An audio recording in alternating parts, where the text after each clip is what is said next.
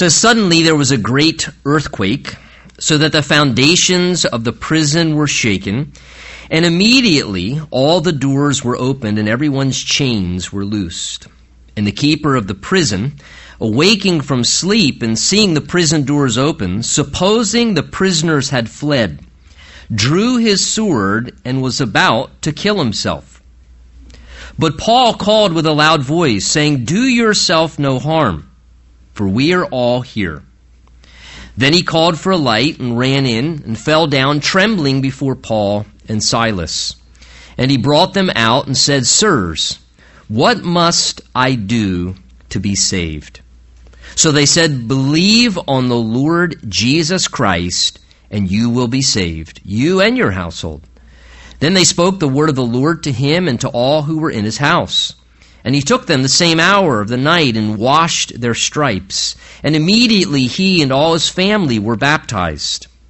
Now when he had brought them into his house, he set food before them, and he rejoiced, having believed in God with all his household. And when it was day, the magistrates sent to the officers, saying, "Let those men go." So the keeper of the prison reported these words to Paul, saying, "The magistrates have sent to let you go. Now therefore depart and go in peace."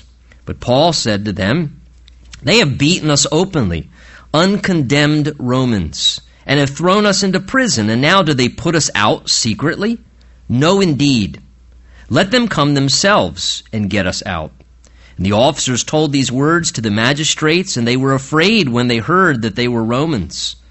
And then they came and pleaded with them and brought them out and asked them to depart from the city. So they went out of the prison, and they entered the house of Lydia. And when they had seen the brethren, they encouraged them and departed. And Father, we ask this morning as we just stand here in your presence, that by the power of your Holy Spirit and his ministry among us, that you would bless the word of God to our hearts, to our soul, to our mind. Lord, we pray that you would just give to us that which we need to hear from the word of God this morning, that we would be receptive and attentive, and we pray that your Spirit would speak to us now. And we ask together in Jesus' name. And everyone said, amen, amen. You may be seated. You know, do you have, like I hope, a longing to see God's power work?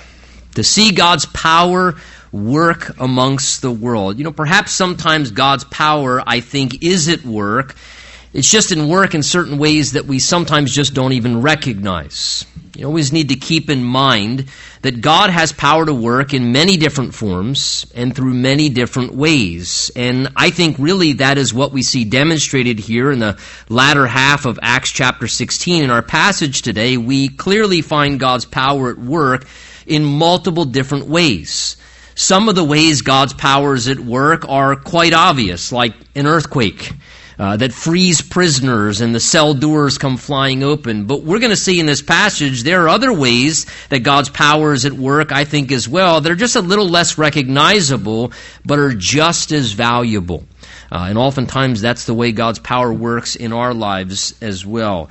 Now, Acts chapter 16, remember, is basically a record, the chapter of how the church of Philippi, to which our New Testament letter of Philippians was written. How Paul went to this city there, preached the gospel, and really a work of God sprung forth and a church was planted. Remember, it says that when he got there, he went down to the riverside where a few Jewish women gathered regularly on the Sabbath day, where they spent time in prayer as an act of worship to Yahweh God. And Paul went and attended that meeting, and he kind of just casually, informally went amongst them and began to talk to them about the Lord Jesus Christ and who he was, God's Messiah and Savior.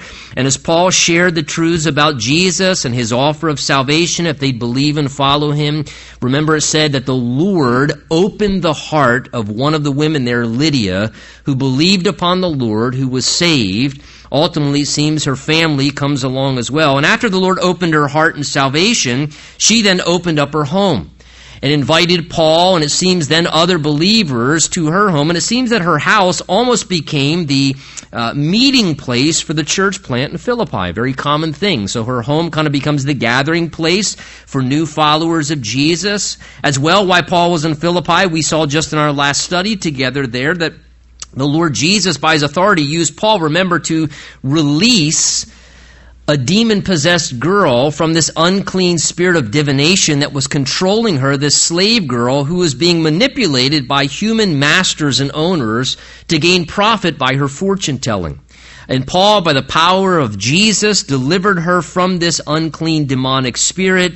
And when her masters saw their profit margin had been greatly decreased, that no longer were they going to be able to use her in that way, remember, they were enraged that Paul had just done this now and really kind of ruined their business of using this girl in slavery. So they dragged Paul and Silas to the authorities. They began to falsely accuse them of things, saying that they were troublemakers in the city, and more than that, that they were actually lawbreakers. They had violated the laws and customs of Rome. In fact, if you look with me back up in verse 22, for sake of flow, it says, "Then the multitude rose up together against them," that's Paul and Silas.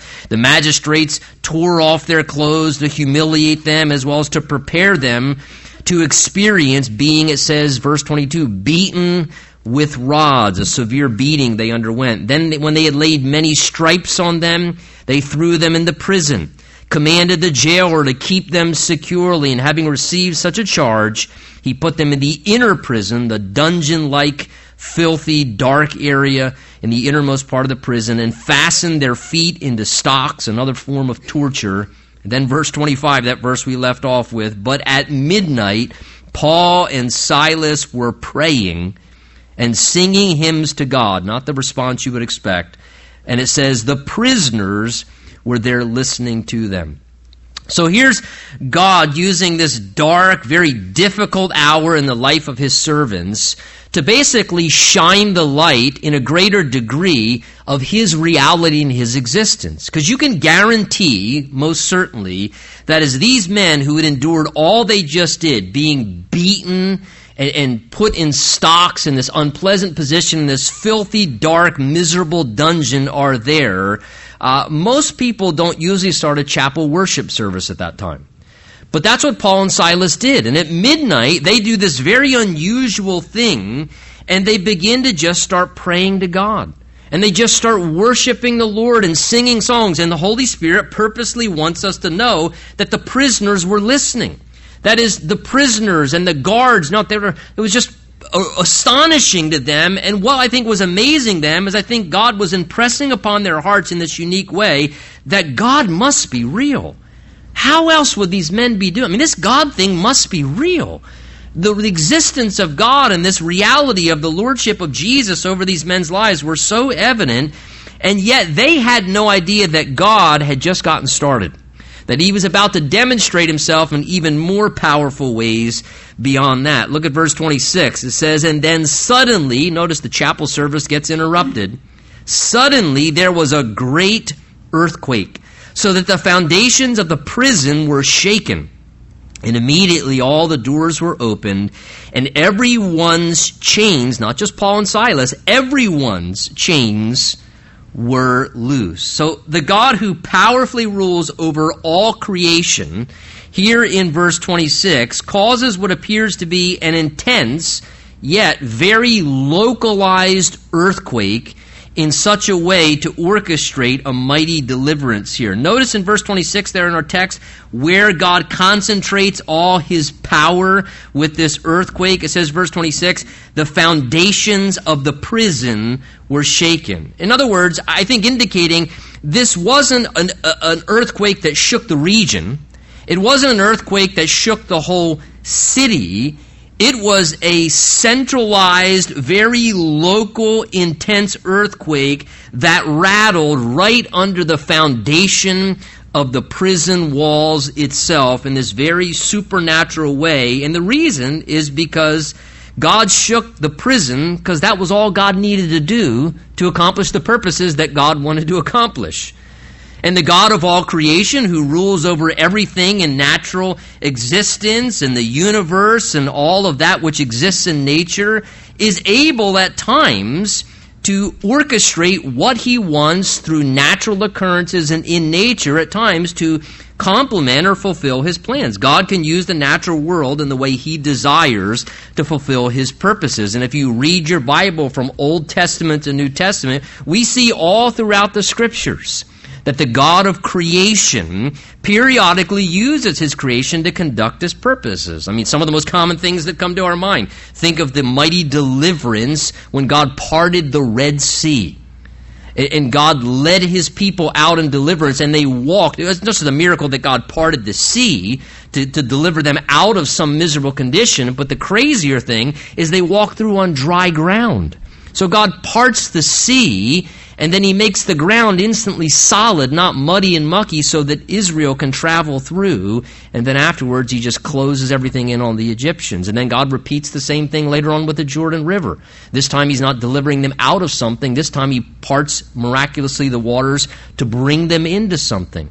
Think of the experience with God and Jonah. Here you have this disobedient prophet who doesn't want to obey God. And what does God do? The God of creation creates, or at least sends, a large enough fish to be able to swallow a disobedient, rebellious servant in such a way to assist him in his repentance.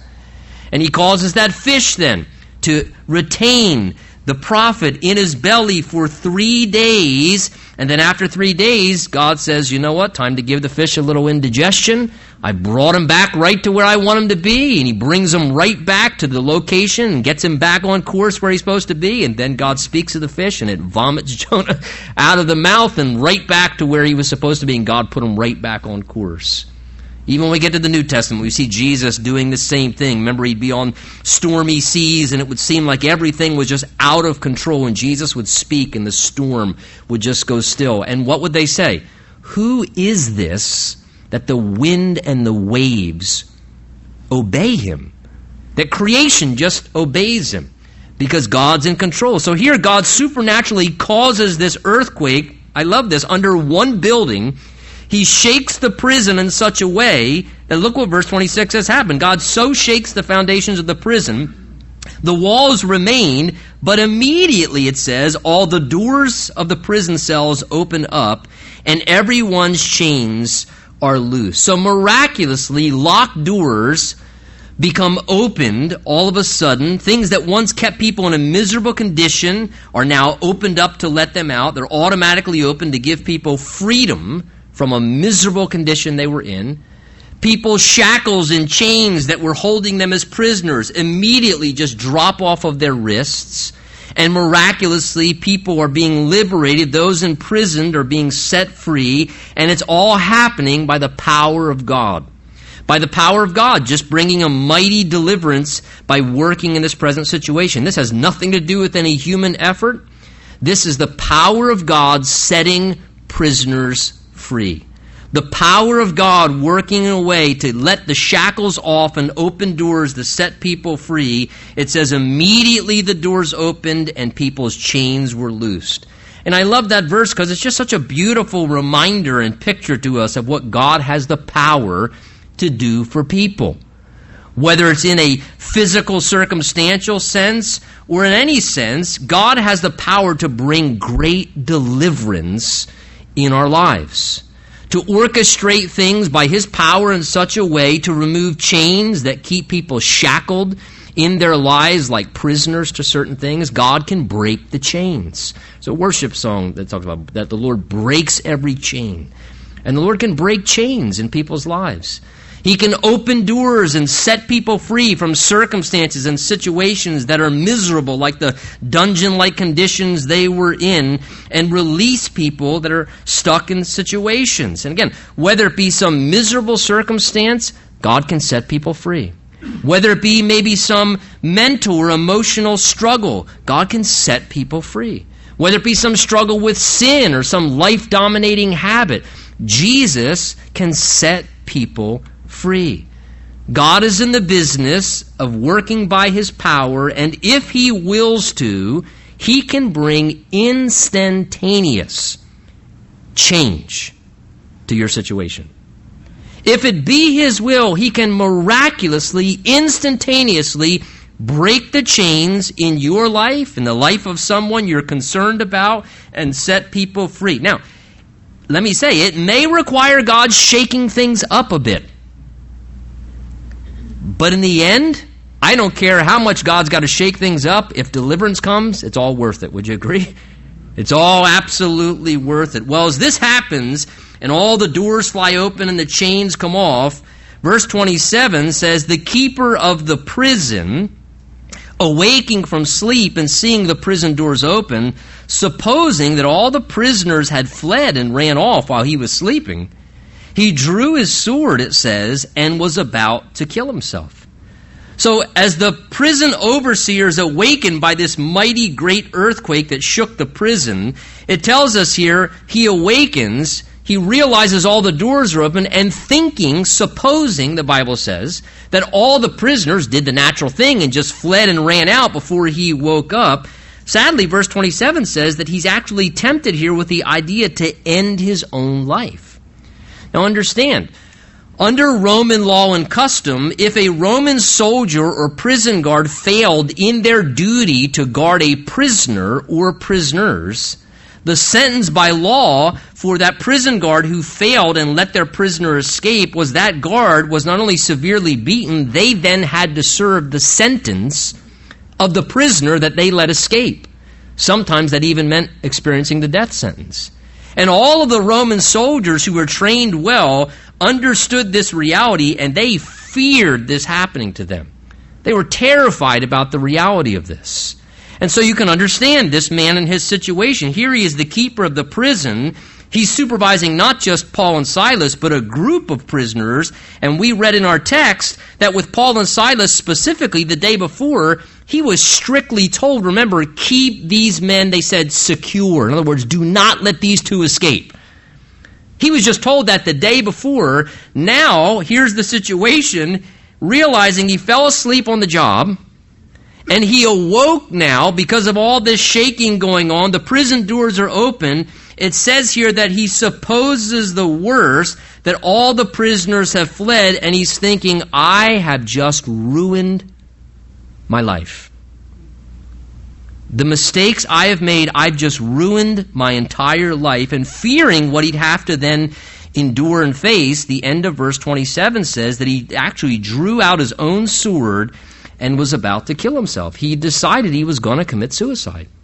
He was going to just end his own life. He wrongly felt that ending his own life was a better option than enduring what was going to have to go on in his life. And this is where this man is at. And listen, let me say this morning, the Bible is not silent regarding the subject and topic of suicide. And it is a major problem in our culture.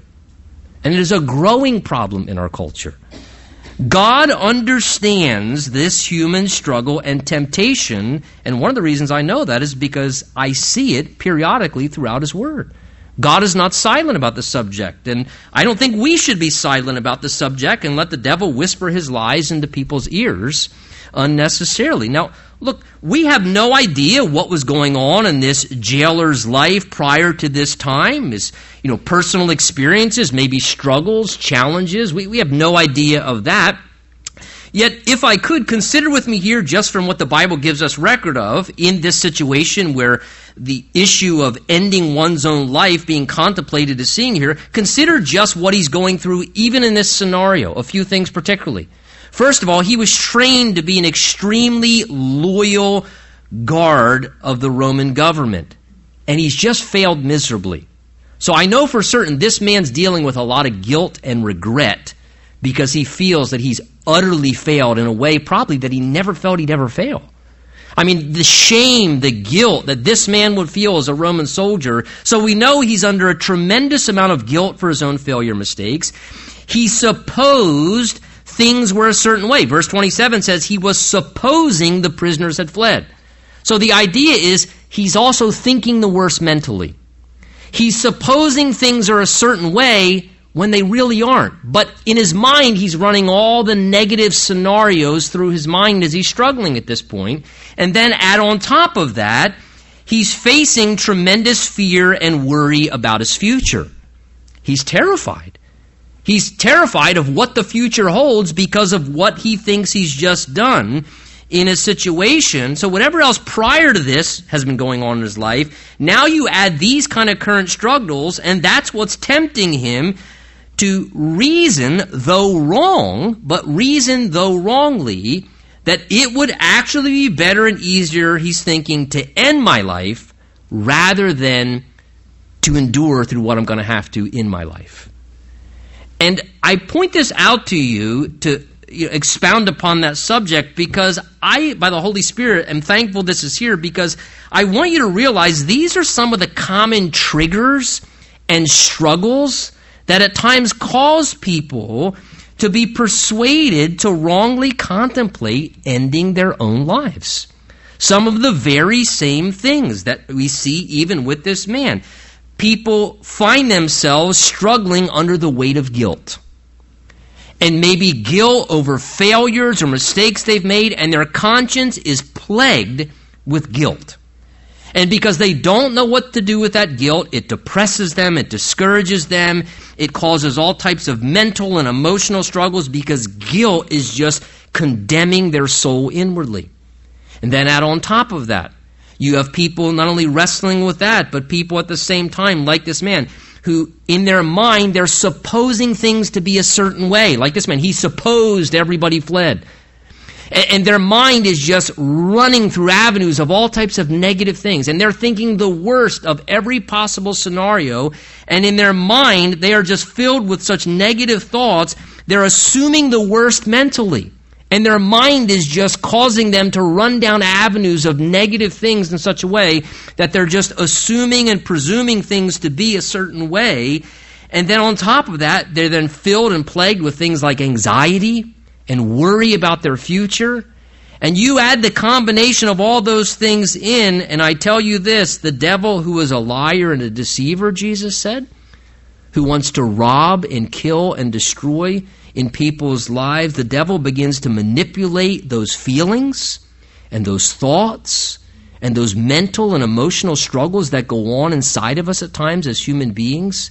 And these become the triggers and the things that the devil uses to attack people struggling in such ways to misguide them into the temptation, like this man here, to think about killing themselves, to think about ending their own lives. So here's this man. He is legitimately about to end his own life, and God uses Paul here, verse 28. Notice, to powerfully intervene. It says, verse 28, Paul, apparently becoming aware of what he was about to do, he called with a loud voice. He yelled out, saying, verse 28, "Do yourself no harm, for we are all here." So Paul, being aware it was about to happen, he yells out and he says, "Stop! Please don't harm yourself." He's saying there's no need to do that. It's not necessary for you to end your own life. He says all of us prisoners are still here. They could have fled, but they didn't. And Paul says to him, look, I know what you're greatly concerned about. I know what you're probably supposing mentally, but those things aren't true. It's just what you're thinking. The thoughts you're thinking aren't true. And he's saying on top of that, we're all here. No one's abandoned you. You're not alone. What you're worried about isn't going to come to pass. We're all here for you. Now, keep in mind, that was completely abnormal behavior. Would you agree? When is the last time, if here in our local prison, if the prison doors went flying open, everybody would just stay put? I mean, this is very unusual. It's very out of the ordinary here what's going on. So here God just gave freedom and opportunity to flee. Why would everybody not flee? Perhaps likely because the power of God's love, beginning with Paul and Silas, was operating inside of people, and their love and concern for this man caused them to refrain from doing what was in their own best interest and instead doing what was necessary to help him. I just try to imagine the actual scenario playing itself out. The prison shakes and the chains their chains just come falling off and the doors come open. Everybody's probably pretty freaked out at that given moment. And then consider, I think, because of what happened at midnight, the praying and the worshiping and the singing and people listening. Remember, the Holy Spirit told us that. I think Paul at this point is kind of, him and Silas gained some respect among the people. And maybe Paul, when it all happened, said, everybody stand still. Stop. Don't run out, because if we run out, we will ruin this man's life. This man will lose his life. Our lives have just been spared. Let's not selfishly go running out of here and leave him behind. He'll lose his life if we leave. And perhaps Paul was able to kind of stop everyone, and then the guard wakes up, and he supposes the worst, and he's about to end his life, and that's when Paul calls out in verse 28, do yourself no harm. We're all here. Now, I look at these verses, and to me, they speak so clearly of the power of God being demonstrated in exercising love for another human being. I mean, what a demonstration of God's power in the exercising of love in these verses. And as a result, someone who is about to do themselves great harm decides not to. As the result of God using one of his servants to exercise love, they keep a very distraught person from making a horrible life-ending decision.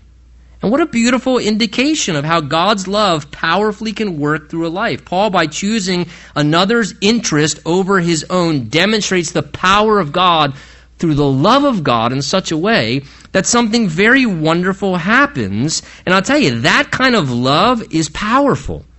It's influential. It's very Christ-like, and it's very abnormal. In a culture where everybody does what's in their own best interest, for somebody to very unselfishly not do what's in their own best interest and do what's in the best interest of another person, that kind of love is impacting.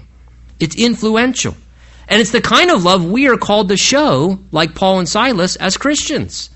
Philippians chapter 2 reminds us that because Jesus is in us and his Spirit is working in us, we're to begin to be like Jesus. It's in Philippians 2 where Paul says, let this mind, that is the mindset of Christ, be in you. And that's when he gives that exhortation, let nothing be done through selfish ambition. He says, but in lowliness of mind or humility, esteem others better than yourself. Let each of you look out not only for his own interest, but also for the interests of others.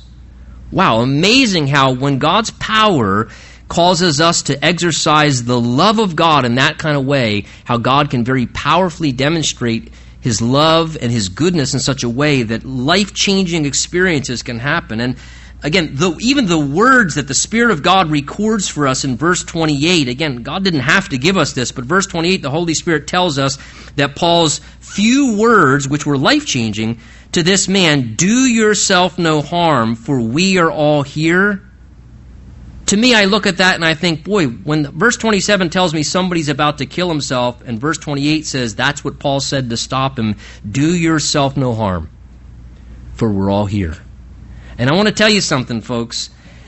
That's the simple essence of what those who are struggling with suicidal temptation and ideas, that's basically all they need to hear. That is what they need to hear. What they need to hear to dispel the lies that are going on in their head and the struggles they're dealing with emotionally, they need to hear spoken very loudly into their life in a loving way, those general concepts. Look, harming yourself is not the solution. Don't harm yourself. That's not the solution. You don't have to harm yourself. It's not going to solve anything. It's not necessary. In fact, it's wrong and it's selfish. It just harms others in the process. And they also need to hear what Paul says as well to this man. We're all here for you. You're not alone. We're here for you, to support you, to help you, and we want you to be here with us. And look, I bring this to your attention because, trust me, there are people around you a lot of times that you don't even realize, right next to you, may be struggling, and if the Spirit of the Lord reveals that to you, let me encourage you, let God use you. Speak into their lives. Let the power of God use you and perhaps restrain and hold back one less person from experiencing what this man almost did. What a beautiful thing is the power of God gives Paul this love to hinder this man from doing this. In verse 29, look at the life change. Then he called for a light. He goes running into Paul's cell. It says, and fell down trembling before Paul and Silas at that moment. So again, this one sentence shines into the darkness. And now look at this soldier, verse 29. It says, here's this guy, he's a tough Roman soldier, and you want to talk about showing your humanity now? Now he's broken. Now he's humbled. Do you see what it says there? Verse 29, it says this rough, tough Roman jailer, he falls down on his knees and he's trembling in the fear of God as he comes into Paul's cell. He's overwhelmed by the situation. He's astonished by what he's witnessed of the power of God in many different ways, from the singing and the praying at midnight to then the prison shaking and the chains falling off and the doors opening. And then again, add on top of that, now this unusual love. Wait a minute. You all didn't leave? You all didn't just run. You stood here for me? You stood here just for me? Just to show me that you love me? After the way I treated some of you as prisoners? After how miserable I were to you? And again, this must have just been astonishing, and no doubt the humbling process just came crashing upon him as here he's literally trembling on his knees. And then verse 30 says that he brought them then out, the guard did, and he said to them, asking verse 30, "Sirs, what must I do to be saved? What do I have to do to experience the salvation that you have?" Here you see the power of God being demonstrated, I think, in another way, by this man's conviction of his own sinfulness and his desire to change, and then ultimately his experience in salvation. And let me just say, that is perhaps to me probably one of the most important ways the power of God can work on this planet. One of the most important ways the power of God can work on this planet is to break through human pride and stubbornness. And people like this jailer was prior to this time, who think they don't need God. They don't need help. They can take care of themselves, and when God's power comes in and strips away a person's pride and stubbornness and all their self-righteousness and thinking, I don't need God. I don't need God's help. I don't need anybody's help. I'm a self-made person. I'm the captain of my own fate and master of my own soul. And then the power of God comes upon a person's life and humbles and breaks them and exposes their own depravity to them and shows them how dark and sinful and filthy they are in their own guilt before their Creator, in such a way that only God by His Spirit can do, by His power working in a life, to convince a person that they are sinful, to convince a person that they are in jeopardy of eternal damnation in hell because they've offended a holy God. And that one day they're going to have to face that holy God. And where their heart is literally trembling before God and the fear of eternal punishment, and they cry out to be spared. You know, Jesus said the Holy Spirit works in the world to convict of sin and righteousness and judgment. And I tell you, you can't get probably clearer evidence than what you see described here in this account of the Holy Spirit's power convicting a person of sin and guilt than when a person falls on their knees and says, "What must I do to be saved?" But when the power of God works in a way to convict a person personally, and you know, I am in trouble before God and I am afraid to die because I don't know if I'm ready to stand before God. Do you know what? In that moment, nothing else matters anymore. The only thing you want to know when you're experiencing the power of God convicting you of your own sin is, God, what do I got to do to be spared? God, please, please, just take my guilt away. God, just make me ready for heaven. I just want to know that I'm all right with you, God. And here this man is experiencing the power of God convicting him. What must I do to be saved? What a wonderful thing when God gives people that sense of conviction. And I tell you, folks, may we who know the Lord and who have been saved pray for that kind of powerful experience in the lives of people that we know that are unconverted. That if there be an unconverted soul ever among us in the sanctuary, that if we have friends or relatives that are unconverted, that we would pray, God, by the power of your work inside, convict people. Bring them to the place where you bring this man, where all they want to do is understand, what do I need to do to be right with God and to be saved? Well, I mean, that's a great leading question. What must I do to be saved? So verse 31 says, they said to him, believe on the Lord Jesus Christ, and you will be saved, you and your household. And then they spoke the word of the Lord to him and to all who were in his house. So here we see Paul explains to this man and his entire family, it seems, how they could be saved from the guilt of their sin and from the judgment of hell because of their sin. And he did this by sharing and speaking, verse 32 says, the word of the Lord to them. And ultimately culminating in what he says there, I think the main point in verse 31, that ultimately they need to believe upon the person of the Lord Jesus Christ for salvation. Now, look, I don't think when Paul says in verse 31, believe on the Lord Jesus Christ and you will be saved, you and your whole household, I don't think Paul was giving this man a promise, if you would, or a guarantee that if he believed upon Jesus himself, that was then a guarantee that his whole household will come to faith and know Jesus Christ. First of all, that would contradict in context the rest of Scripture, which teaches that each person has their own free will, and that every person must make their own decision regarding their own sinfulness and the need of salvation they have in the Lord Jesus Christ personally. A parent's faith is not just inherited by their children. It's not just bestowed upon your children. Oh, well, so if you believe, then your children are automatically saved. Your children are automatically Christians. And sadly, even in some religious circles, that's kind of what people begin to understand. Oh, I was raised in this particular denomination, or, well, our family are, well, I don't care what your family is, Methodist, Protestant, Catholic, Calvary, I don't care what your family is. What are you? Do you know Jesus? But there's kind of this concept that if you're born into something, well, okay, then if you're born, you're kind of like under the covering there. You're okay. Like you get the last name and you get the spiritual benefits or something. Look, that would contradict all of Scripture. What Paul was saying to this man is, look, the opportunity to freely believe upon the Lord Jesus Christ for salvation, he's saying, this is available for you and for your whole house. So let's go home and tell your whole family about this. That's why he says that he went home and shared the word of the Lord with the entire household and began to tell them. Now, let me just say this in light of that. What is interesting, however, as we contemplate that, is statistically, it has been proven that when a husband or father, which is obviously what this jailer was, he had a house, that when a husband or father chooses to follow Jesus Christ and ends up getting saved, usually about 80% of the time, the rest of the family ends up following the Lord too.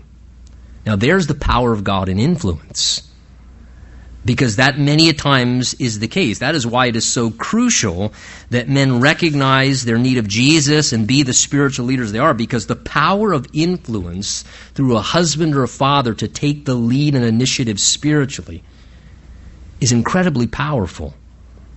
One of the things that I told the boys who are pursuing my daughters right now is, I said to them very early on, I said, look, do not make my daughter be your spiritual nanny. Unacceptable. That's not the way it's supposed to work. You're to be the leader. You're to be the influence spiritually. And what a beautiful thing. So many times I've seen, when a husband or a father really chooses to follow the Lord, it's amazing the influence that it has on the family. The power of that in such a way. So Paul and Silas here had this beautiful occasion, and they begin to speak the word of the Lord to tell them how to be saved. And no doubt they explained the concepts of what it meant to be sinful and what that meant, but yet what God did in sending Jesus to live sinless in a way we can't, and how Jesus died on the cross in our place to take the punishment for our sins and rose from the dead, and now Jesus is alive and at the right hand of the Father, and he offers the free gift of salvation and eternal life to any who will come. And no doubt they explained these concepts to the jailer and to his family, and how all this can be received by receiving it as a free gift, by believing upon what Jesus has done for us and who he is. And that's why verse 31, I think, is probably the summary or main point that Paul brought them to. The main point he brought them to is, here's how you can be saved. What do you want to do? He said, what do I got to do to be saved? Well, Paul says, this is it. Believe on the Lord Jesus Christ and you'll be saved. Isn't it wonderful? That's what the Holy Spirit gives us the snapshot of the main point of what they shared with them when they talked to them about the message of salvation. They did not speak about any work or religious activity. They didn't say, well, if you can attend church so many times, just kind of, gradually warm yourself up to the whole spiritual thing. If you just, after 6 months, a year in a church, you're good. Didn't say that.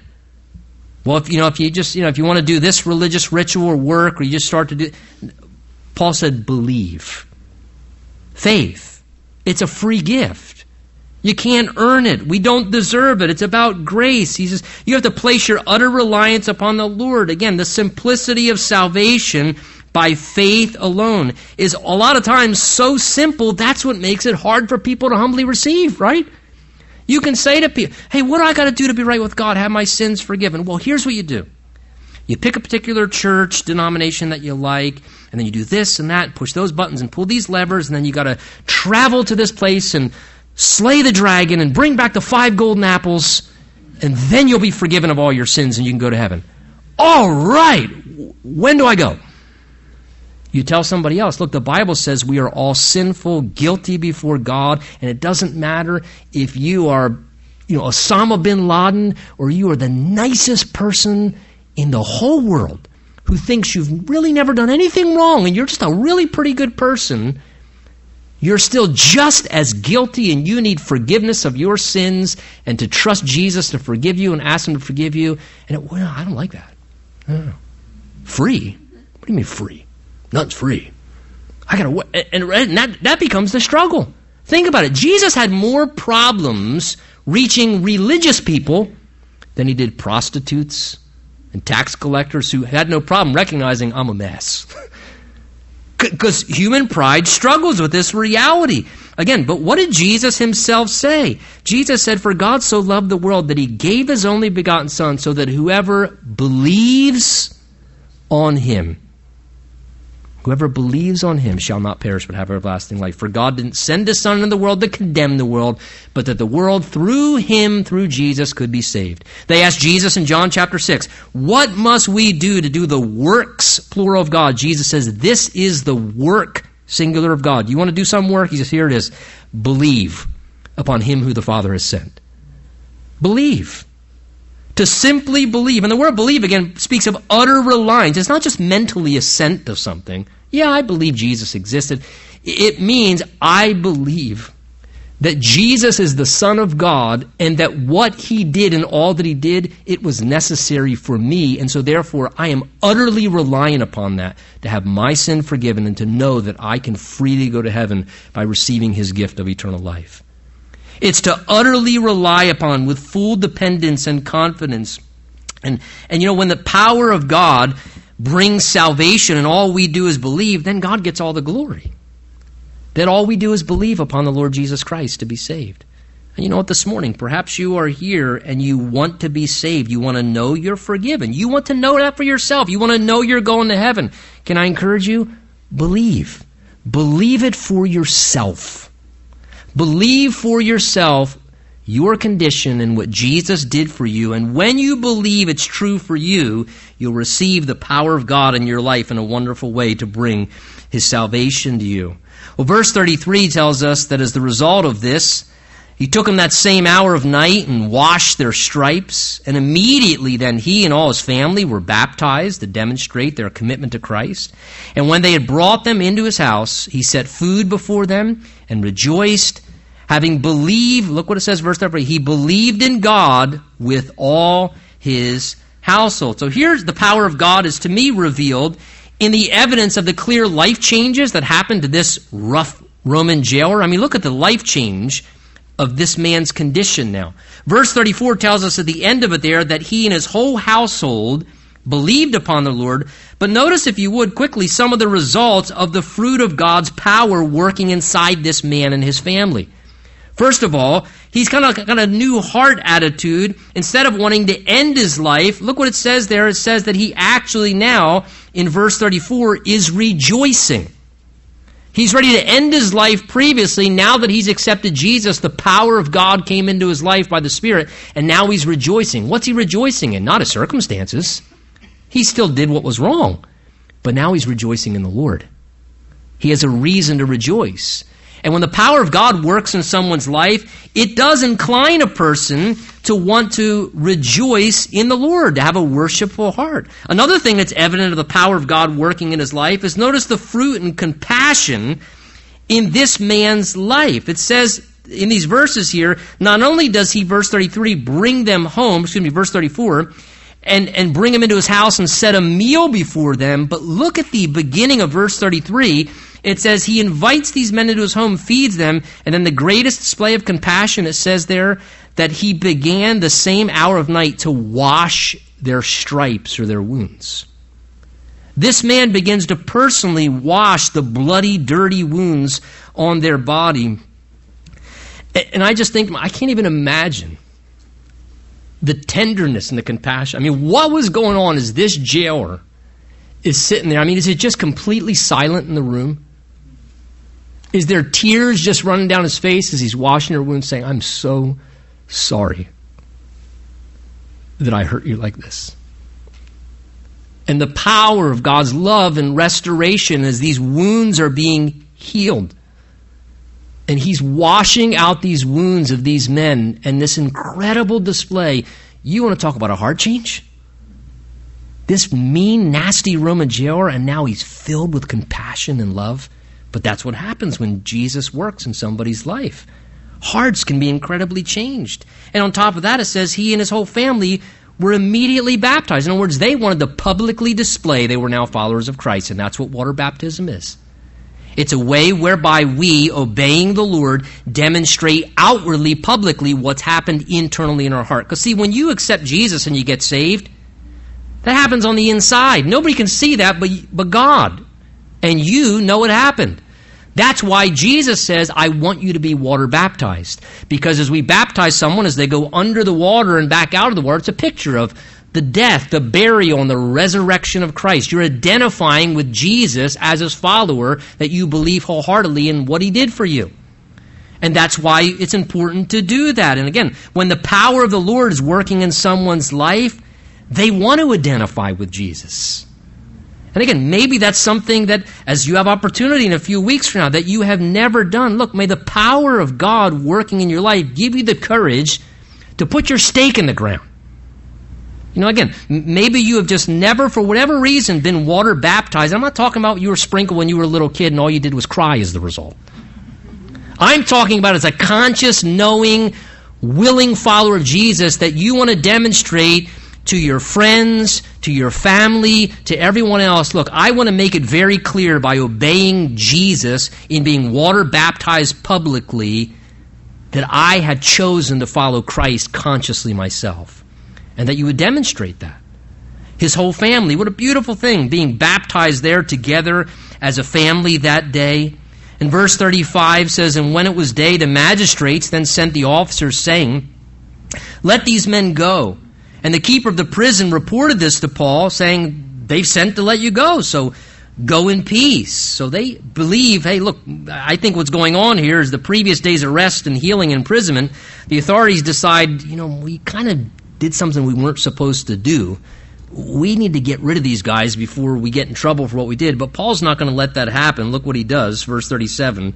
It says, Paul said to them, they've beaten us Romanly uncondemned Romans and have thrown us into prison. And now they want to put us out secretly. No, let them indeed come themselves and get us out. And the officers told these words to the magistrates, and they were afraid when they heard that they were Romans. So they came and pleaded with them and brought them out and asked them to depart from the city.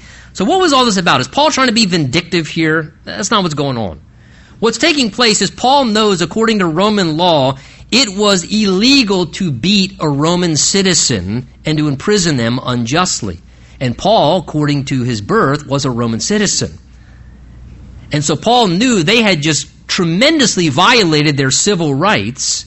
And so Paul here, trying to set a precedent, I think, to protect these new believers, he forces the civil authorities to embrace accountability for their own wrongdoing and to come down and to ask them to leave privately. And it actually works, because it says here they come down and plead kind of sheepishly, like, could you leave before anybody finds out that we just broke the law? And to me, I see here in this another way, if you would, that God's power works at times, and that's in forcing people to take accountability for their own wrongdoing. Paul wasn't just trying to be mean and nasty. I think he was trying to protect the Philippian believers as new believers so that the civil government, when he left, didn't continue to attack and harass them necessarily, and Paul knew the law. And they come down, and what do? When they face accountability for their own guilt, they feel bad about it, And they kind of have an attitude change. And they say, look, we're sorry for what we did, and can you please leave? And I'll tell you something, folks. One of the ways God's power works at times in situations is when people are forced to face accountability for their own wrongdoing. Don't stop people from facing accountability for their wrong actions, because sometimes that's what humbles and breaks people. And that's one of the ways God powerfully changes people sometimes. Well, look at our last verse, verse 40. It says, so they went out of the prison, and then before they left, they entered Lydia's house, and look what they did.